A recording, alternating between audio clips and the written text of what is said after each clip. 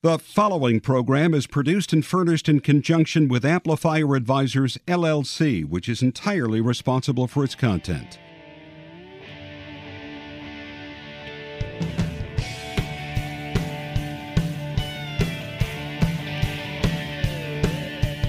Welcome to What's Working in Washington on federalnewsradio.com and 1500 AM. Hi, I'm Jonathan Aberman. Coming up on today's show. So the idea is a veteran entrepreneur is getting a loan from his fellow veterans. He feels an enhanced sense of duty or obligation to pay that back. And so we can actually de-risk that loan. So I can then charge him a lower interest rate on that loan and give the investors a higher yield because of that sort of mutual trust that exists between them. And so what I learned was that when you work at the FAA, your hands are tied. You really can't do a whole lot. You can't do as much as you want to and as much as the industry needs you to do. So by starting a company, it allowed me to kind of be the voice and get out there and talk to people. Veteran unemployment rate is actually hitting record lows. It was 3.9% in February. That's actually lower than the non-veteran rate. And that wasn't always the case. I mean, several years ago, 2011, we had peak unemployment for veterans. The voices of veterans getting things done here in D.C. Mark Rockefeller is the founder of Street Shares. You're going to learn how he helps vets launch businesses. Chrissie Engh is an entrepreneur that's debunking many of the myths about drones and helping to commercialize this important new industry. And Brendan McGarry, the managing editor of military.com, a periodical that reaches out regularly to the military community, will talk about the truth of how vets re-enter the workforce. This is a town where people get things done. It's also a town where veterans are a large percentage of our entrepreneur community. Are they served well? We'll find out in this week's episode. Veterans, people who've served, are in many ways a big opportunity in our region and perhaps an underappreciated resource. To talk with us about how veterans can be doing a better job of starting businesses and the resources available to them, particularly on the capital side, is Mark Rockefeller. He's founder of Street Shares, a business that focuses on providing funding for veteran-founded small businesses. Mark, thanks for joining us. Thanks so much. Glad to be here. Well, tell us a bit about Street Shares. Street Shares is the social finance community for the military and veterans community. So the idea here is that we have a generation of veterans that are getting into entrepreneurship. Like myself, I'm an Iraq veteran myself. And that generation, by and large, entered into our entrepreneurial journey at a time when the traditional institutions weren't there for us. For example, I came back from Iraq in the summer of 2008. Crisis was just beginning. Lehman Brothers was about to crash and everything was about to kick off, right? Mm-hmm. And I'm representative of a generation of veterans who is doing that. At the same time, we have this extraordinary basis of trust amongst us veterans. And so the theory behind Street Shares was that if we could set up a finance community wherein veterans and military supporters are lending to each other, that we can actually lend in a safer way. That is, we can tap into that trust, that loyalty, in essence, monetize that by making loans less risky. We can now prove that this is in fact the case. So the idea is a veteran entrepreneur is getting a loan from his fellow veterans. He feels an enhanced sense of duty or obligation to pay that back. And so we can actually de-risk that loan. So I can then charge him a lower interest rate on that loan and give the investors a higher yield because of that sort of mutual trust that exists between them. And so we're a community of now 32,000 members and growing that are lending to each other and monetizing that trust. It's interesting to hear you describe that. It's a phenomenon we see in third world lending, say Kiva, there are national organizations like eProsper. And both of those, I believe, have found that the default rates for people that take the loans is significantly lower than, say, credit card debt. And it sounds like a similar experience. What do you think it is about veterans that make them such good credit risks or such promising entrepreneurs? In a word, I would say grit. So much of entrepreneurship is just to keep on keeping on, right? It's to persevere. It's to have that tenacity. And certainly veterans have something about them. You know, they largely self-selected into military service. They've been through some difficult situations together. They have maneuvered in very uncertain environments. They've persevered. And so in a word, I would say grit. It's interesting to me that I think that a lot of people who haven't served, they tend to come in contact with veterans. A lot of them, it seems, at sporting events where, the poor veteran gets stood up and, brought to you by blah, blah, and everybody applauds. And for a lot of people, that is their primary interaction with the veterans. And in some ways, it feels to me like it trivializes what veterans can bring to the community. Do veterans feel that way? And what can we do to build better bridges to take advantage of this resource? Yeah, I think one of the great things that Street Shares can offer is an actual tangible way for people to get involved in the lives of veterans, right? If you want to make a decent yield and you want to support veterans entrepreneurship, you can do that on streetshares.com. You can come in and you can support these loans as an investment. So it becomes far more than just a polite thank you for your service. You can actually do something about it. You can help this community that you care about and make pretty good yields along the way. What kind of deal size are we talking about? These are small microloans, aren't they? So the average loan size right now is $22,000. And the capital that makes those loans comes from a variety of sources. And so the investors typically put in between $25 and $200 in each loan. So I don't know how many people focus on this, but recently I looked at a study. You know, the top 5,000 most rapidly growing businesses in the U.S. in a year raise on average around $50,000. Right. So if you're able to generate loans of $20,000 to $30,000 in entrepreneur businesses, that's about all the money many businesses are going to need. Yeah, the most difficult thing for any entrepreneur is that first little bit of seed capital.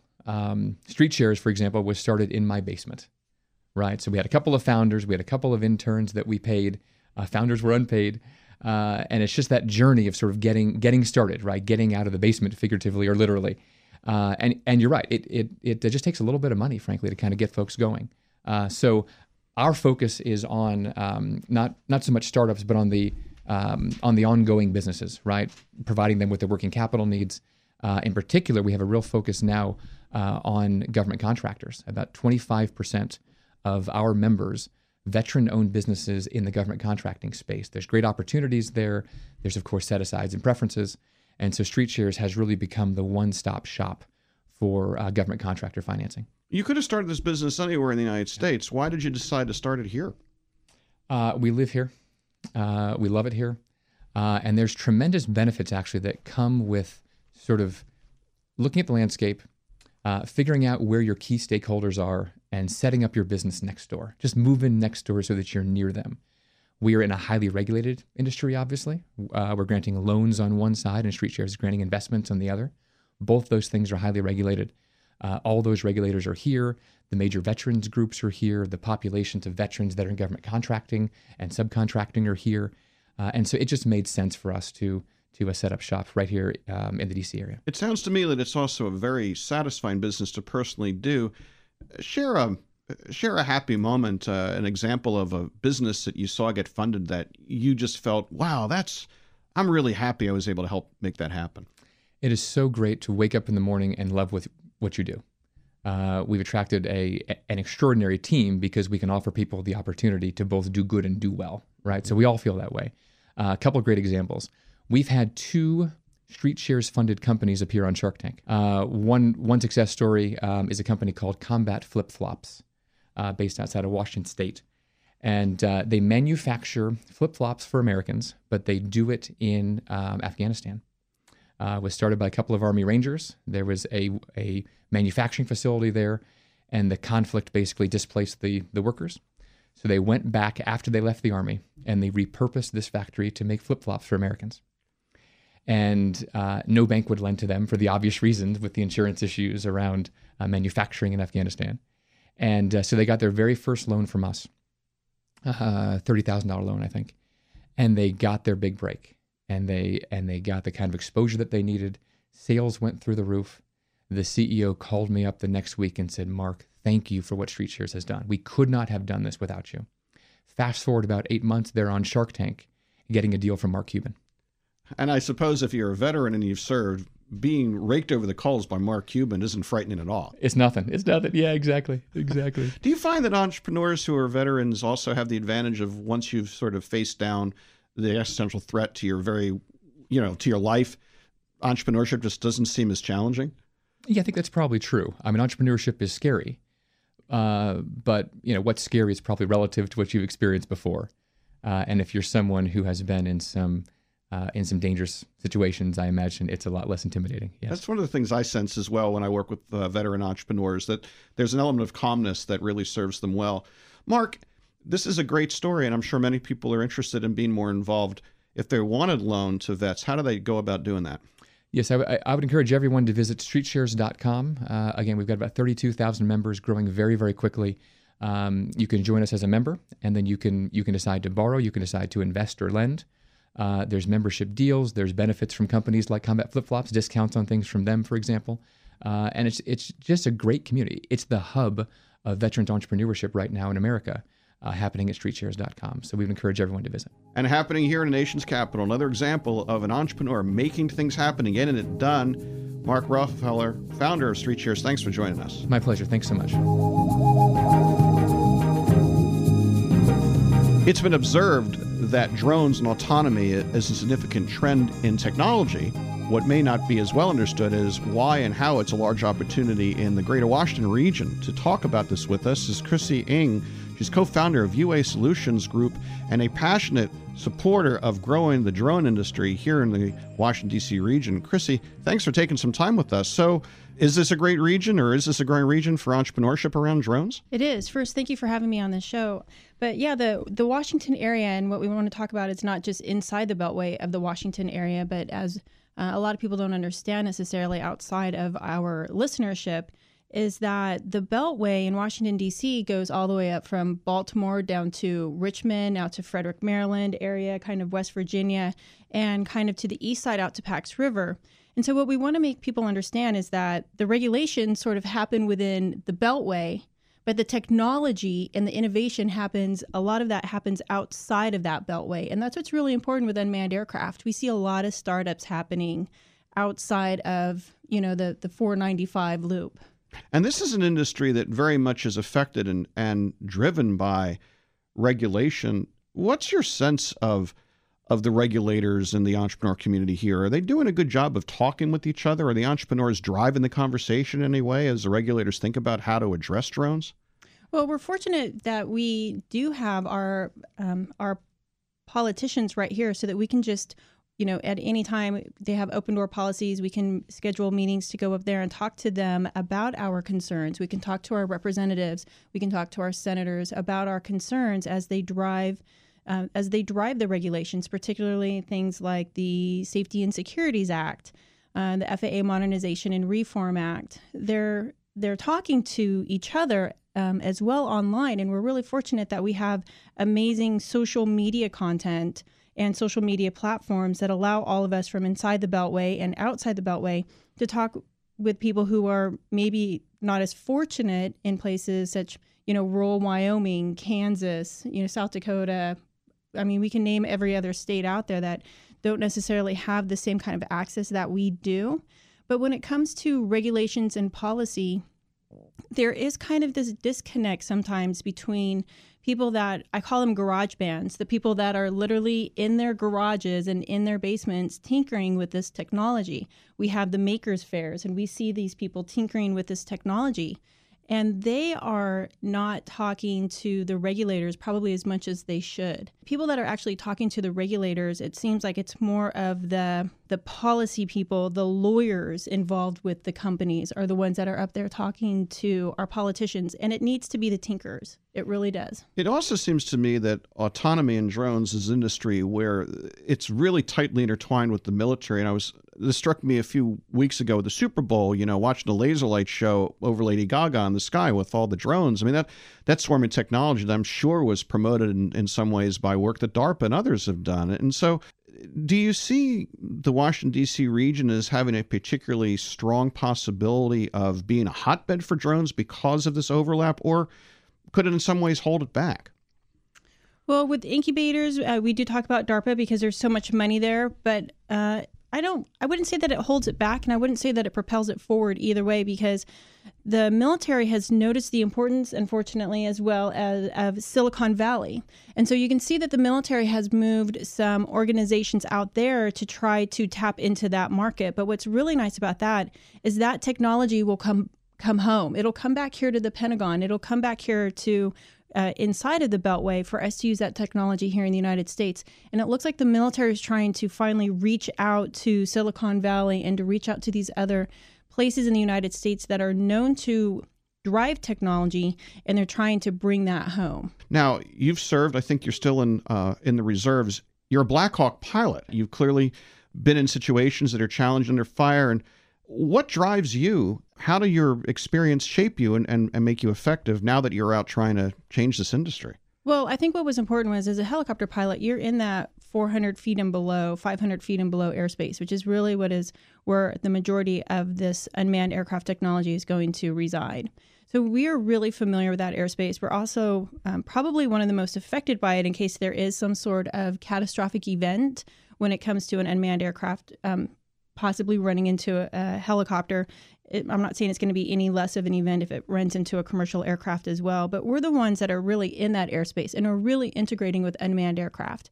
We know that we've been fortunate there haven't been any accidents so far, but what really drives me in this technology and what drove me to become an entrepreneur is to basically, we always say to bridge that gap between industry. And before I started my company, I worked at the FAA in the Unmanned Aircraft Office. And what I realized was there wasn't anybody from that office that was out in industry promoting unmanned aircraft. There was a lot of this misinformation out on the street. I found myself at night on social media trying to correct a lot of, saying, hey, this is really the people that you need to talk to at the FAA, and this is really what's going on. And so what I learned was that when you work at the FAA, your hands are tied. You really can't do a whole lot. You can't do as much as you want to and as much as the industry needs you to do. So by starting a company, it allowed me to kind of be the voice and get out there and talk to people and volunteer my time at makers fairs to get out there and really make sure that people understood what was happening with the regulations and to know who to talk to at the FAA versus just randomly dialing some numbers. So if you were going to make a prediction, how soon do you think it will be before we have drones delivering packages and pizzas and so forth to us on a regular basis?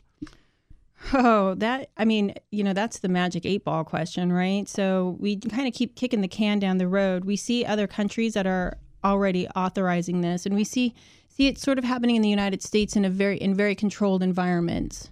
But as far as just walking out on, out to on your front porch and having Amazon deliver, your 2-pound whatever object it is that you bought from Amazon. That's still a ways away because we have to work with NASA is working really hard with what's known as the Unmanned Aircraft Traffic Management System. And we have to figure out how are we going to integrate thousands of drones into this airspace, in that 400 foot and below airspace. How are we going to do that? And how are we going to do it safe and efficiently? I wish I had a date. I don't think anybody has a date.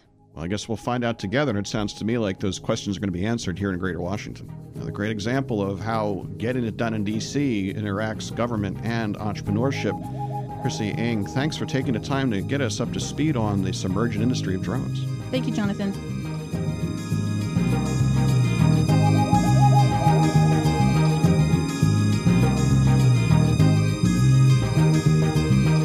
Entrepreneurship and veterans, topic that we're very much interested in here, What's Working in Washington. To add his viewpoints on this issue is Brendan McGarry, managing editor of Military.com. Military.com is making a big push to become a destination for veteran hiring and is very much involved in this issue. Brendan, thanks for joining us. Thanks for having me. Well, this is something that I know you're in the middle of, and you've written a fair bit about it. One story that struck my attention was this idea of helping troops get certified on skills before they come out. What's that about? That's actually a huge area of interest right now in Washington and beyond. I mean, the idea that troops are being trained already in service, right? So the military is spending a lot of money to get troops spun up in any number of fields, whether it's truck driving or information technology, healthcare, right? Medics. So they already are doing this as part of the military training process, right? You go to basic training, go to advanced training, and then you are going to be put into these various specialty areas depending on your job classification. Well, there's this big sort of discussion right now going on with both the veteran service organizations, military service organizations, lawmakers on the Hill about how can we introduce or drop into this training civilian certification certificates or programs as part of the military training so that when they do cycle out, when troops do cycle out of uniform, they actually have this credential that they can take to would-be employers that's sort of recognized across the country, not just state by state or locality by locality, and that they could use it to actually gain employment. So it's literally the Legion just had an event on this last month. And there's a lot of interest in sort of how do we go about doing this. It would seem to me that in an area of cybersecurity, for example, certification is something that happens in the private sector all the time. This would make a lot of sense to me. Do you get the sense as you watch these conversations happen that there is an understanding and appreciation for why veterans, in fact, are great potential employees or great entrepreneurs? Well, I think that there's been increasing recognition that this demographic is a very attractive demographic to employers, right? I mean that they have any number of experiences that parlay well into the private sector, and what we've seen over the past several years is that they have been employed, right? I mean, Department of Labor Statistics just released unemployment rates for February. What we see is that the veteran unemployment rate is actually hitting record lows. It was 3.9% in February. That's actually lower than the non-veteran rate. So, and that wasn't always the case. I mean, several years ago, 2011, we had peak unemployment for veterans. I mean, it was upwards of 11, 12%. So just in the span of several years, we've seen that number tick downward by a substantial amount. And that's a couple of reasons for that. One, I think, is a greater recognition of employers, and there were also tax credits that Congress passed, and there's also a lot of awareness that was brought to this issue by VSOs, by veteran service organizations. But going back to your question, I do think that there's this that it's happening. That I think that employers do see the value of having vets enter these positions, and that they do. There's plenty they bring to the table, whether it's combat experience or specialty areas. What is it about serving, you think, that sets people who have served the military up to be really good employees? Well, that's a good question. I think there's really any number of reasons, but I think one of the more obvious ones is leadership, right? I mean, I would say specialty training and or leadership. I mean, whether you're on the officer side or the enlisted side, after just a short time in uniform, you do advance typically, and you are in charge of any number of folks and or responsibilities. And then sort of that obviously is accentuated if you're a combat vet. I mean, if you're deployed, you have any number of even more responsibilities. So I think there's, and not to sound too flip about this, but there's sort of a PR win here too, right? For employers, the idea that you're employing, you're hiring folks who have been in uniform, who have sacrificed on any number of fronts. I think that in addition to sort of tax breaks, I think that there's any number of reasons why employers would hire veterans.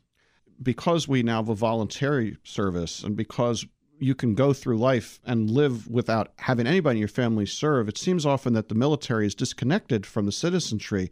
John McChrystal has pointed out, for example, written about this, that, we need to have more service. Everybody should serve the country in some way. Do you feel a trend that is changing, that there is? I know people applaud at sporting events, but I'm not talking about that, and you talk about the PR, but do you think that Americans really get veterans more now than they did 5 or 10 or 20 years ago? Well, when you say really get, that's a good question. The voluntary component of military service is something that is sort of creating this gulf, and it will perpetuate that gulf. The reality is less than 1% of the population does serve, right? And that's going to continue. That number will continue to sort of shrink as the population grows and as the military population roughly stays flat, right? I mean, we may talk about the Trump administration coming in and spending $50 billion more on defense or something. Will that mean an uptick in actual personnel? Sure. But relatively, we're not talking about a huge surge in the number of people in uniform, right? We're talking 1.3 million or so on active duty, another several 100,000 in the reserve components. So, we're talking about a military force in this country of about 2 million people. And that's been relatively flat. Again, we've seen some buildup, right, with the wars in Iraq and Afghanistan. We saw a little bit of a drawdown. We might see a slight uptick here with the Trump administration. But the reality is that per capita, that number is relatively flat, and the population is growing. So you will continue to see, I think, this gulf between the civilian side and the military, and what does it really mean to serve, right? What is the culture like? What do these folks bring to the table? So I don't know if I don't want to necessarily get into the patriotism element or the sort of the standing and applauding at baseball games and the bumper sticker crowd, support your troops. I mean, I do think there is this sort of lip service that's paid writ large in the country without truly understanding what's involved in military service. But to kind of steer it back to employers, I do think that because of these efforts over the past several years, when veteran unemployment was at its peak in 2011, that there was this greater awareness made by VSOs. There were tax credits passed by Congress.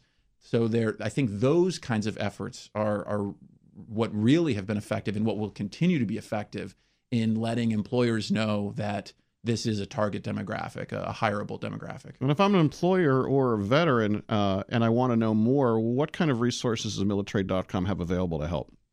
So military.com is a news and information site. I'm on the news side. I am the managing editor, so I oversee a team of reporters here in D.C. that are kind of running around the Hill and the Pentagon, covering any number of these issues and others.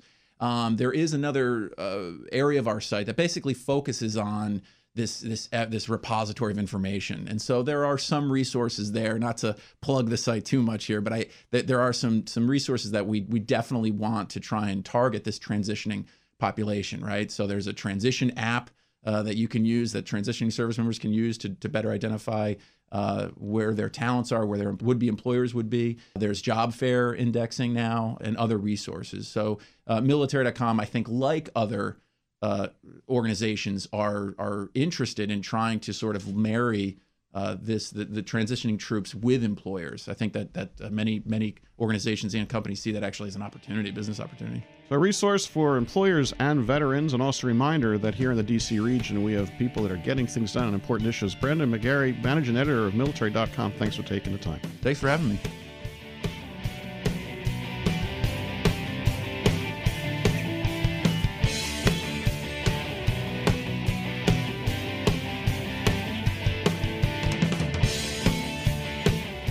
And that wraps up another edition of What's Working in Washington, a weekly program and podcast that brings you closer to the cross-section of entrepreneurship, innovation, and business here in the greater Washington region. We hope you're following us on Twitter. Our handle is What's Working DC.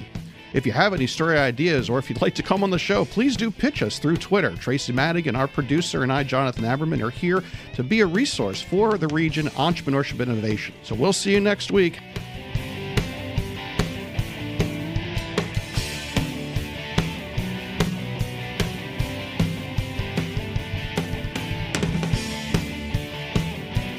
You've been listening to What's Working in Washington, the power to get things done. Download this show or any of our weekly programs at federalnewsradio.com. What's Working in Washington, Monday afternoons at 2:30 on federalnewsradio.com and 1500 AM.